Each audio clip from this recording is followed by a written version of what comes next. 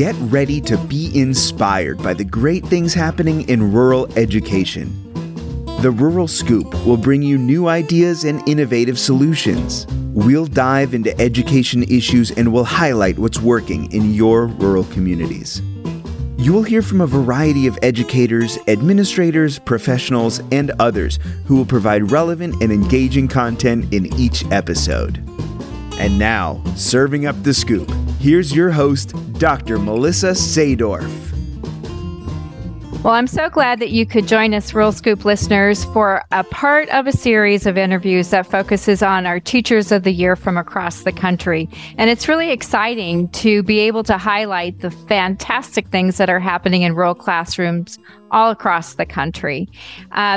I have the privilege of working with my co-host, Ty White, for this series. Ty has been a Teacher of the Year here in Arizona for the Arizona Rural Schools Association. He was last year's National Education Association Teacher of the Year. And he was also here in Arizona, the Teacher of the Year for the Arizona Education Foundation. And so with all of that, He's been recognized for some of the amazing work that he's doing here in Arizona. And it's fun to be able to have him with me as we highlight things that are happening outside of our state. So Ty, please introduce yourself. All right. So my name is Ty White. I teach high school math. I teach high school chemistry. You do now. Yeah, I do now. I teach Algebra 1 now as well. Hey, so this one will actually be out, and I was the national runner-up for Air and Space Force Association this year. Whoop, whoop. Nice job. I'm really excited to share with our guests today. We have our first CTE teacher with us. Yay. And so Chad is an ag teacher from Utah. And of all the fun things to share about him, and I'm going to let him introduce himself, but of all the fun things, because I don't want him to leave this out, not only is Chad the Utah Teacher of the Year for 2023, but his dad was the Utah Teacher of the Year a few years ago, too. So that's exciting. Right? Runs in the family. Chad, you want to go ahead and tell our listeners about yourself? Yeah, as you said, I'm Chad Warnick here in Utah. I teach at a rural high school, Delta High School. And it's the same high school that I actually went to school at. And I have that opportunity to be back here. I'm married to another ag teacher who also teaches social studies. And we have 4 great kids and love life. Where at in Utah? It's Delta. So it's in the central portion of the state, kind of edging towards Nevada. Okay. Yeah, I guess I should have known, like role models, Delta High School to be in Delta, Utah. I thought maybe you were jazzing it up with a special Greek name or something. Well, it does mean change, and so we're hoping someday it changes, but not too fast. So, Chad, can you tell us a little bit about when you figured out you wanted to be an educator and how you went about that? Yeah, it kind of came in a way that I didn't anticipate. During my 8th grade year, 9th grade year of high school, it was a hard time for me. It was kind of that time where either friends moved away or friends made other choices, and I had a hard time finding a new friend group. And thanks to an awesome mom, she made sure I stayed involved and I didn't stay at home. And so I got involved in FFA, but I also got involved in 4-H. And those gave me opportunities to travel, to compete, and that helped me to build my self-confidence at a stage of time where I was really lacking in it. And my 4-H leader, Mike Pace, did an amazing job of helping me to grow and develop. And I knew at that point I wanted to do youth development. And so after coming home from my mission in Scotland for the Church of Jesus Christ of Latter-day Saints, I went to Utah State and found the building where they went to become extension agents and 4-H leaders. And the first person I found in that building, I said, hey, I want to be a 4-H leader. And he asked me, Dr. Rudy Tarpley, said, why do you want to do that? I said, I want to make the difference in the lives of students. And he said, well, if you become a 4-H leader, you'll do that. If you become an ag teacher, you'll be able to do it more and impact more kids. And so 15 minutes later, I had a 4-year plan, and I've never looked back from being an ag teacher. That's pretty cool. And so the 4-H's of 4-H, I'm sure you know them. Oh, yeah.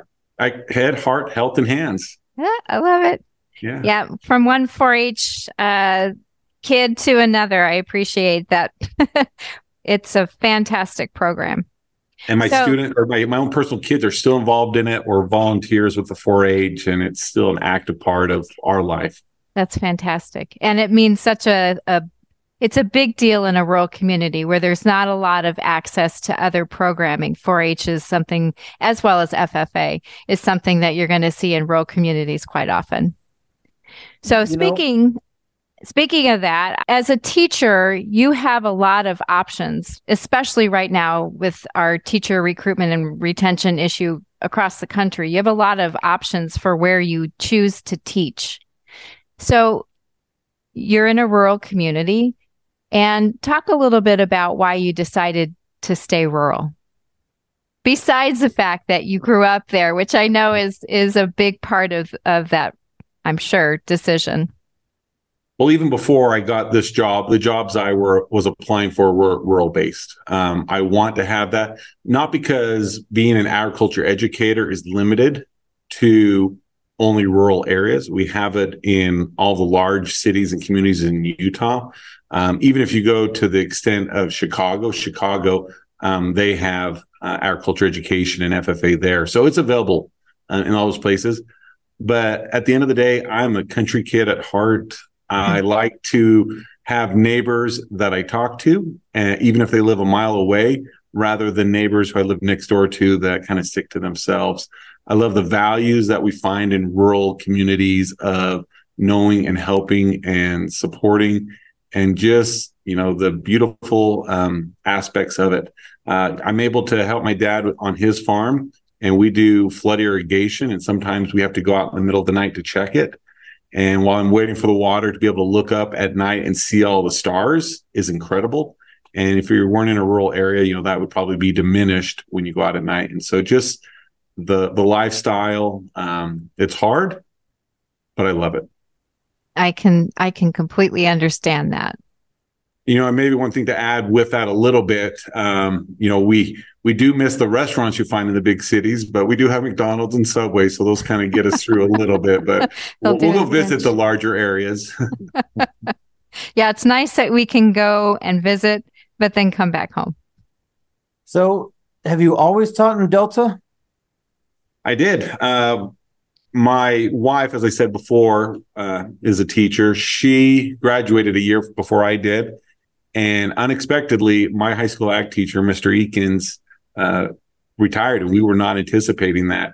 And so almost half-heartedly, we made the decision that maybe she should apply just for the experience. And, she was amazing enough that they said, well, we'd like to offer you the job. And so she took the job. I stayed up at college and finished another year of school. And in that time, she gave birth to our first child, and she said she wanted to stay home and be a mom. And I was lucky enough to be able to apply and get the job and end up in Delta. So I've spent all 18 years teaching here. So, Chad, even though teaching rural is what we prefer, and I understand the attraction of that, there are, as you said, some challenges. Opportunities too, but there's some challenges that we encounter in rural school communities.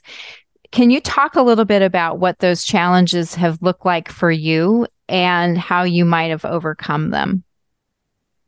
Yeah, a few challenges that we have in rural communities in our area. Probably our furthest child who comes to our school is, a 30 plus minute drive away. And so if a kid is not able to get things done during the school day, it's not as simple as stay after school for 20 minutes and work on that, and then you can walk home. So we have to be very adaptable and creative on how we can try to help students who miss class. And one of the reasons why students miss class maybe more frequently in a rural area is because they travel to be involved in sports and other activities. And so we have students travel. Our close travel is an hour away, and we have multiple that are pushing 3 hours away to get to travel. Our freshman football team got home last night at 11:30 at night, and I had them in class at 8:18 this morning, and we were taking a test, and you could tell that they were not 100%. And so, we developed a plan on, do your best today, and then let's strategize on what we can do to make sure that on a different day you can give us your best. And so time and distance are struggles that we have to work with our students all the time to be able to meet. Another nice thing about a rural area is sometimes maybe we have our housing might be cheaper than large and urban areas. But what we find that sometimes we have people moving here because it is cheaper, but that they don't have some of the financial means that you find in a suburban area. And so being able to have kids be involved and having the financial supports to be able to be involved are challenges that we have. When I tell my students that want to be involved in the FFA program, the only reason not to participate is because you don't want to. But money should not be that reason. So we have amazing people in the community that if there's a need, people will step up and help. And so that sense of community helps us address the challenges that come with that financial challenge that comes with so many kids in these areas. Another challenge that we have in this area is, with agriculture, we tend to see somewhat of either immigrant population that comes in. And with that, there's sometimes language barriers that have to be overcome. And so those are wonderful individuals that we get the opportunity to see their linguistically gifted opportunity for them to learn a second language. And we get to be part of that and try to help them develop the content in the process. So all these are challenges, but, if anything's a challenge, then there's usually a reward at the end. I think all these have that. Absolutely. So one of the issues that comes up, and I think this is really going to be a good question for you, Chad. One of the issues that comes up in rural communities is that teachers have to wear multiple hats and take on different roles. So I'm curious, especially about some of those crazy things you've done. How long is the podcast? As long as we want it to be. There you do. You wear many, many hats in a rural community. And, just to name some, my own children, as they're involved in different activities, trying to be a volunteer or a parent coach in their little league days. I teach hunter safety to the community because there's a need for that. A lot of kids want to do it. We haven't had a lot of instructors. As I mentioned, we're really active in the 4-H with our children. So we support the stock show as well as the clubs and the family clubs. My son that's in high school, he likes to wrestle. And so I provide the audio visual for them as they go to different tournaments. I'm involved in my church, volunteering with the youth programs that are there. I help with our county fair. There's just so many different opportunities to be involved in the community. And that's one of the best things because that's how you create relationships with a diverse group of people. That's how you network with individuals. And what's great about all of those is that creates an opportunity for me to share a little bit about the story of my students. And as they hear about the opportunities that they have, as well as the needs they have, that has led to, building some community relationships with our students that I wouldn't have been able to foster any other way. And it's just great modeling for civic engagement and going beyond the expectations to really work together in a team, in a community, in a school. And a big thing I tell my students all the time is, seek out opportunities to serve, seek out opportunities to lead, and seek out opportunities to speak. And if I'm going to invite my students to do those things, by golly, I better do it. And so it's been a great experience to be able to have them see me in those roles. And then when I come to class, I can say, see, I'm doing it. Now you have to go do it. Let's take a short break to hear from our sponsor. Thank you to Trainual for sponsoring the Rural Scoop. Trainual is the #1 software for process documentation and employee manuals. It puts everything into one simple, searchable system that is easy to navigate, is clearly organized, and is simple to access. It's perfect for schools and even entire school systems. Trainual can also help your continuation plans as well. For example, your chemistry teacher can log how they've organized the storage room, making it easier for the next person who takes that job.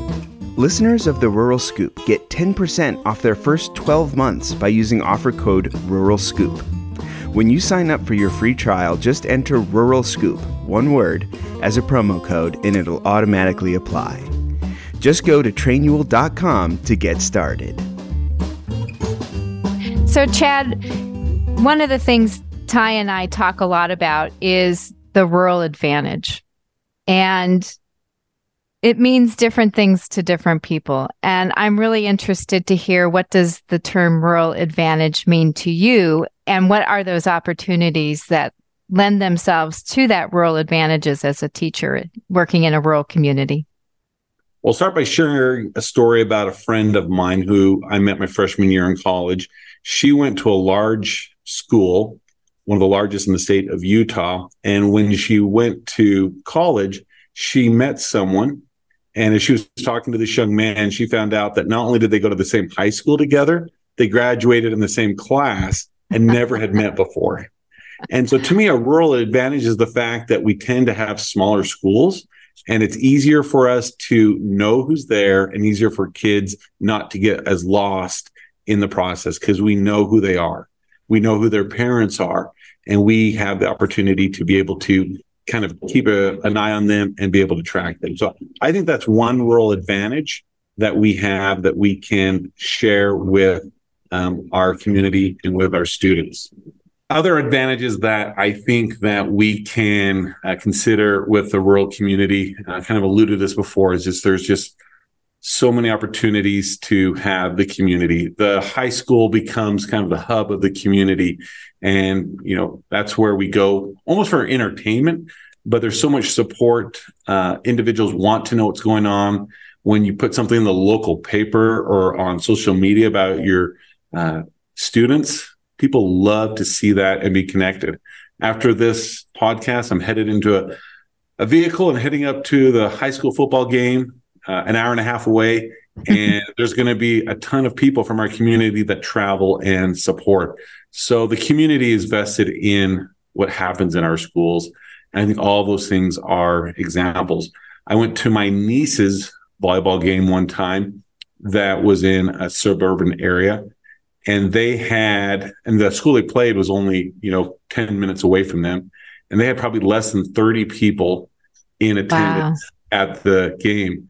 And at our volleyball game last night, there is hundreds, 400 or 500 people that are there. And so I think that really being a rural community draws the community together around the school, and they want to see them support because they know those kids, they know their families. And ultimately, we want those kids well prepared to come back and live in our communities, because that's usually who wants to be in rural communities, or those who come from them. And so we need to make sure that we are investing in our future, and we almost in a way know who's going to come back and live here. And that's maybe why we're more vested in them. That brings to mind two things, Chad. The first is the school truly is the hub of a rural community. And whether it's things that are happening for sports or a play or parent-teacher night, it really is the place that draws the community together. It's that sweet spot, so to speak, where you can have the community come together and gather. And then the other thing that you're talking about is also very important in a rural community is that workforce development aspect. Because if we're training students to potentially, as a teacher, I'm sure you're very aware that those students that graduate with certificates that they can put into the workforce right away, now you have a workforce development issue that you're able to address with local homegrown citizens that are now taking jobs within your community and staying, like you said. Yeah, for sure. That's a big emphasis that we have in CTE, is making sure that we are being relevant to our local industries. And we're currently partnering with our local college, which is about 90 miles away, to make sure we have a path for students that are industry based. And so it starts in the high school where they get specific skills that then can transfer into certificates, which can transfer into associate's degrees, into degrees, of a bachelor or higher nature based off the input of our local industries. So I have the opportunity to sit on industry panels with agriculture, and we're always assessing what are the needs that you have, what's coming down the road, and then how do we adjust what we're teaching to make sure that we're preparing you with a skilled workforce that is ready to hit the ground running as much as possible. And so we're making sure we do the technical skills that they need, but even to a larger aspect, we're trying to teach them those skills that are harder for people to leave high school with because they're not getting them the same way that they used to, maybe because there's too much technology. So we're trying to make sure that they can have the skills of cooperation, creativity, and critical thinking, communication, those 21st century skills that are often talked about, but then maybe are not intentionally placed into a classroom setting to make sure that we are addressing them so that we really are the answers that the industry needs in preparing their next generation of workers. You know, I think both of those, the way you said it the first time about communities being connected to, and the way you and Dr. Sador both couched it in community needs and jobs, and that we're keeping our people connected to our communities. I've always just sort of seen it as an emotional tie, but I think you've got a better justification for it. When I got to speak at Green Bay last year, I thought a big part of my story was that every person who's graduated from Globe walks through the same building. It's been remodeled, it's been redesigned, it's been grown, but it's always been the same building. And just that part of being rooted in an area gives you that connection to the history. But I can absolutely see what you guys are getting at with the industrial factors and the jobs and what keeps people in a place. Chad, you've already had this question before. When me and Melissa were coming up with these questions for you guys, I thought, every interview I've done has asked this, and I want to hear your guys' answers. What would be like your proudest moment as a teacher, or that aha moment that really said, this is what I was meant to do? You know, I think you almost answered it with the question. It's when students have those aha moments. It's when those students who you see as freshmen, they come in lacking confidence. They don't understand the relevance of what you're teaching. And then they leave with decisive skills that they know that they can immediately go out and use. And those are best shared, maybe not even at graduation or during the school year, but, a few years later when someone sends you a text message and say, hey, by the way, what you did, what you shared, what you taught is impacting me. And being able to just be proud of what each and every one of my students have done. That's what I love so much about social media, in a way that we're able to see the success of our students that maybe our teachers did not get to see us have unless we came back to our communities, because I'm just proud of what they do. Whether they, have their first child, or whether they get to go on a fun adventure that they've always wanted to do, or whether they just find their passion for what they want to do for a job, or if it's nothing else, that they just are going through a job that maybe they don't love, but they're working hard and taking care of their family. So I just am proud of my students. And so when you ask me what I'm proud of my students. And it's so easy to want to stay in education when you have the relationships with students.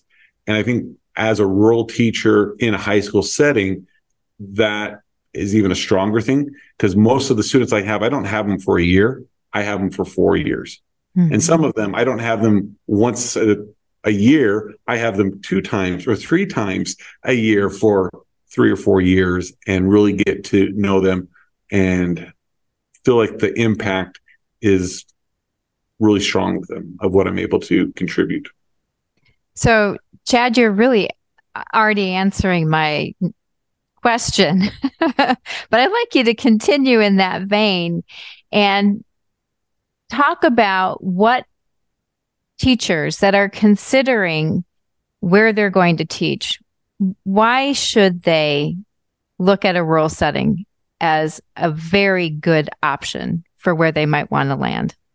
When I consider why teachers should consider rural areas, what I think is a wonderful reason is the investment that the community and parents have in it.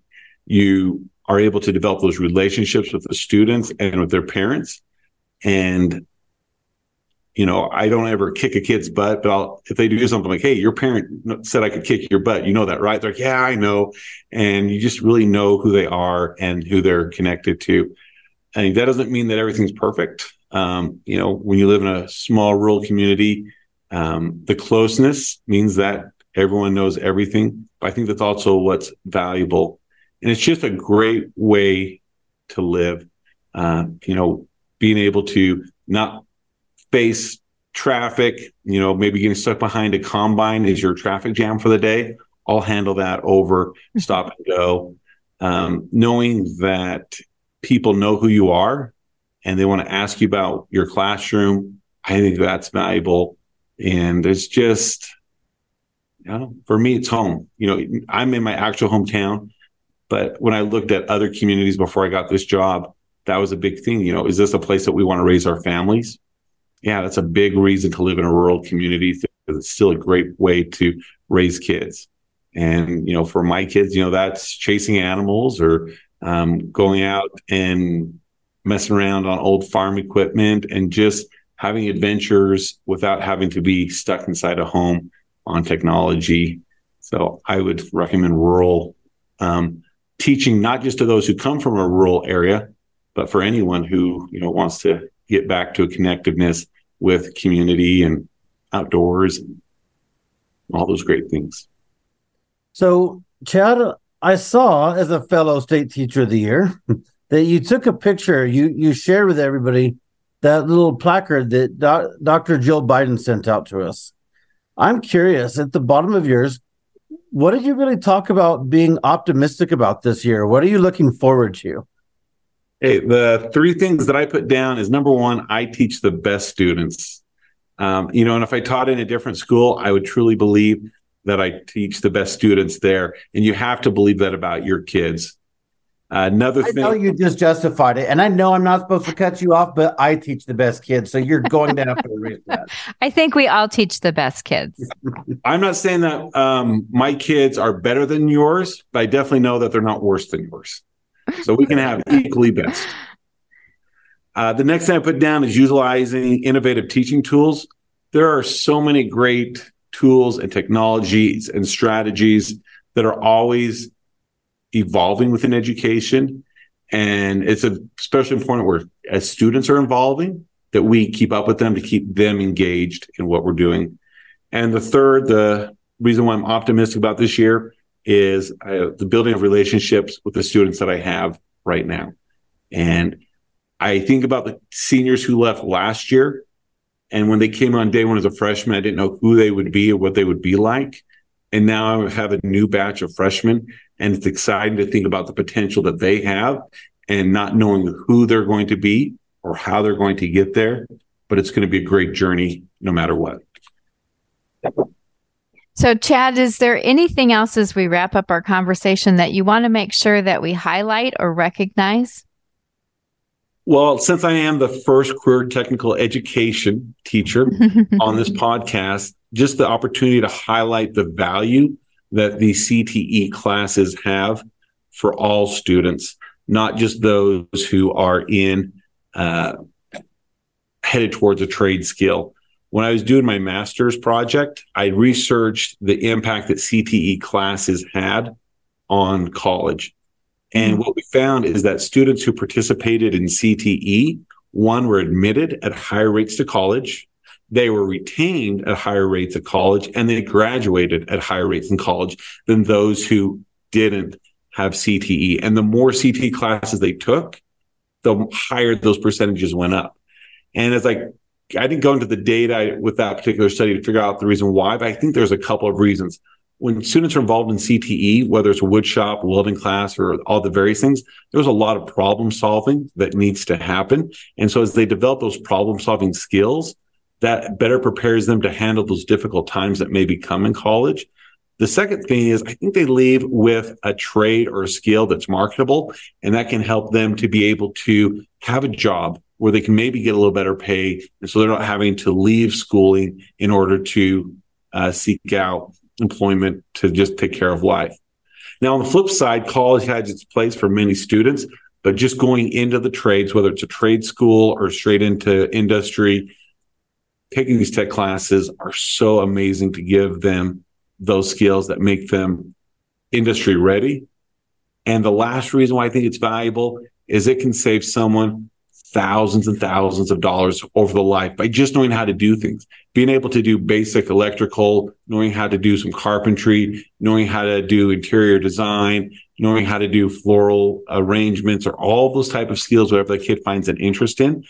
That is something that they'll take and maybe develop a passion or a hobby that they can follow. So college classes are great, but make sure we balance them with some great CTE classes that high schools have to offer.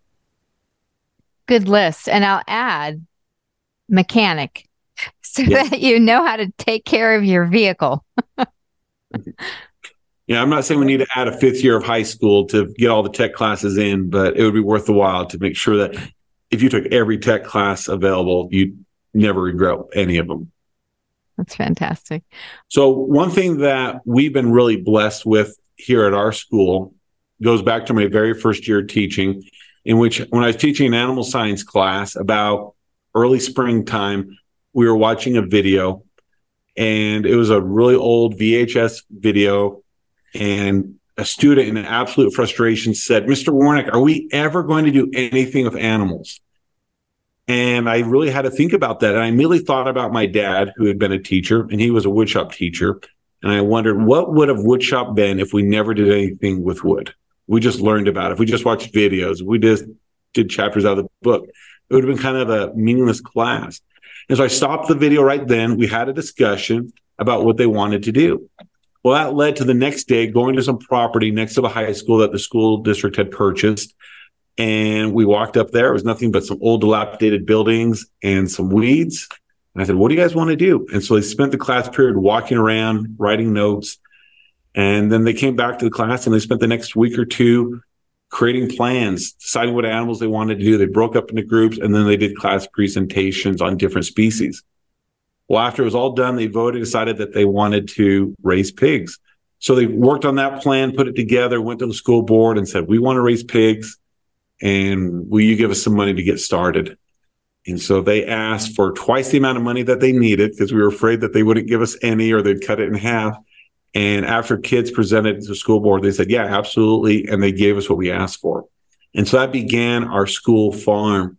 And so we went up and we put in what would become our pig facility. But even before we had the pig facility done, we just bought 4 panels and bought some pigs and threw them in there so we could start right away raising these animals. And since that time, we have added to it different species. And once we started doing this, people pulled in with their vehicles and said, "Hey, what's happening here?" And they saw it, and the community saw it. And then we had kids raising animals for the fair. We had little brothers coming, and now it's become somewhat of a community hub. And the community has come in and has really helped us develop that. We've had people donate heavy equipment to fix things. We've had people come in and repair and build items. We've had people come in to haul gravel and donations and time, money, and effort. And now this last year, we have a dairy cattle building that we do heifers. We have our pig building. We have our goat building. We have our overflow building. We've had different other species at times. We've done chickens. We had one year, we did a wild horse and wild burro that we got from the BLM that the students trained. We have a pheasant facility that we have built that we'll put into use next year. We've put the well connection in to start an orchard with our plant science class. And so we've really turned this class that was kind of book-based, theory-based, into hands-on, skill-based, to where, one, we do it in class, but then two, if someone wants to have an experience that's not directly related to class, they now have a place to raise an animal. And even in a rural community, not everyone has a place that they can throw a pig in their backyard. But now we have this as a resource for students from kindergarten all the way up to high school. If they want to have an agriculture experience, there's a place that they can do it. Wow, that's not only tapping into your community's assets, that's becoming a community asset. That's phenomenal. And it's kind of led to what's become our philosophy, which is we do these three things. Delta FFA is a place where we raise livestock, we grow crops, and we cultivate leaders. And we don't have kids raise animals and plants. We have animals and plants that are used to help raise kids. Well said. All I'm going to say is, Dr. Sadorf, you've been a superintendent, you've been a principal. I challenge you to find me a better example of a teacher having student-led and student-driven innovations on campus. I don't know if I've seen one. I'm going to have to come visit, Chad. You're always welcome. It sounds like a fantastic opportunity to present your students with. I'm glad that they have that for your programming. That's fantastic. Well, thank you.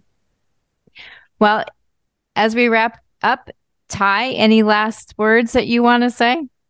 No, Chad, I'm very glad we could have you here. I think the stories and the things I've seen you doing on social media, I think the stories I've gotten to listen from you when we meet in person, like I'm glad you got to join us. Yeah. Glad that you were able to make it. Thank you so much for spending some time with us today. Well, thank you for having me. Thank you so much for listening to the Rural Scoop. Please be sure to rate, review, and subscribe, or even leave us a comment.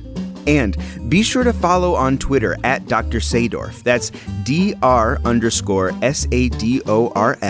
so that you never miss a new release. You can also check out previous episodes of The Scoop wherever you get your podcasts.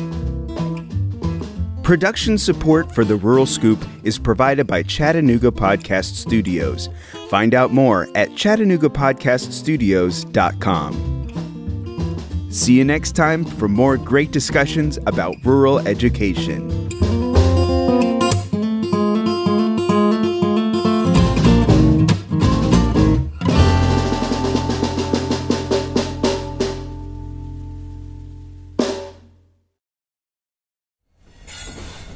Proud member of the Podnuga Network.